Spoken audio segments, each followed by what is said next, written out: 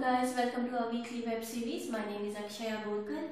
I'm the founder of the Art and Craft Gallery, and today's question is, how can artisans from handicraft and tribal arts industry be part of these industries to sell their work or sell their creations to the bigger industries? So there are various ways where it happens right now. One way is the whole the designers or the people working in these industry go and hire these artisans as full-time staff members in their production houses, where these people go and produce things.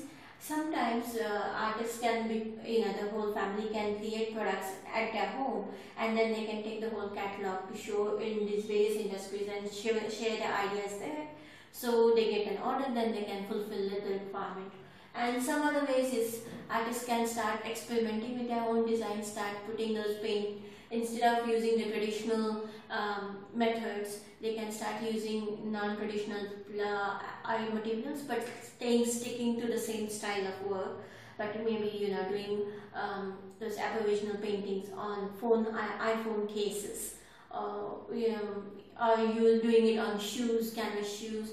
So these are various ways where the artisans can experiment and then try to introduce that new trend into these industries, so they get more opportunities to grow their businesses. Hope this information helps you. If you have any questions, any ideas, any comment regarding today's video, please leave a comment below this video and we'll get back to you. Thank you.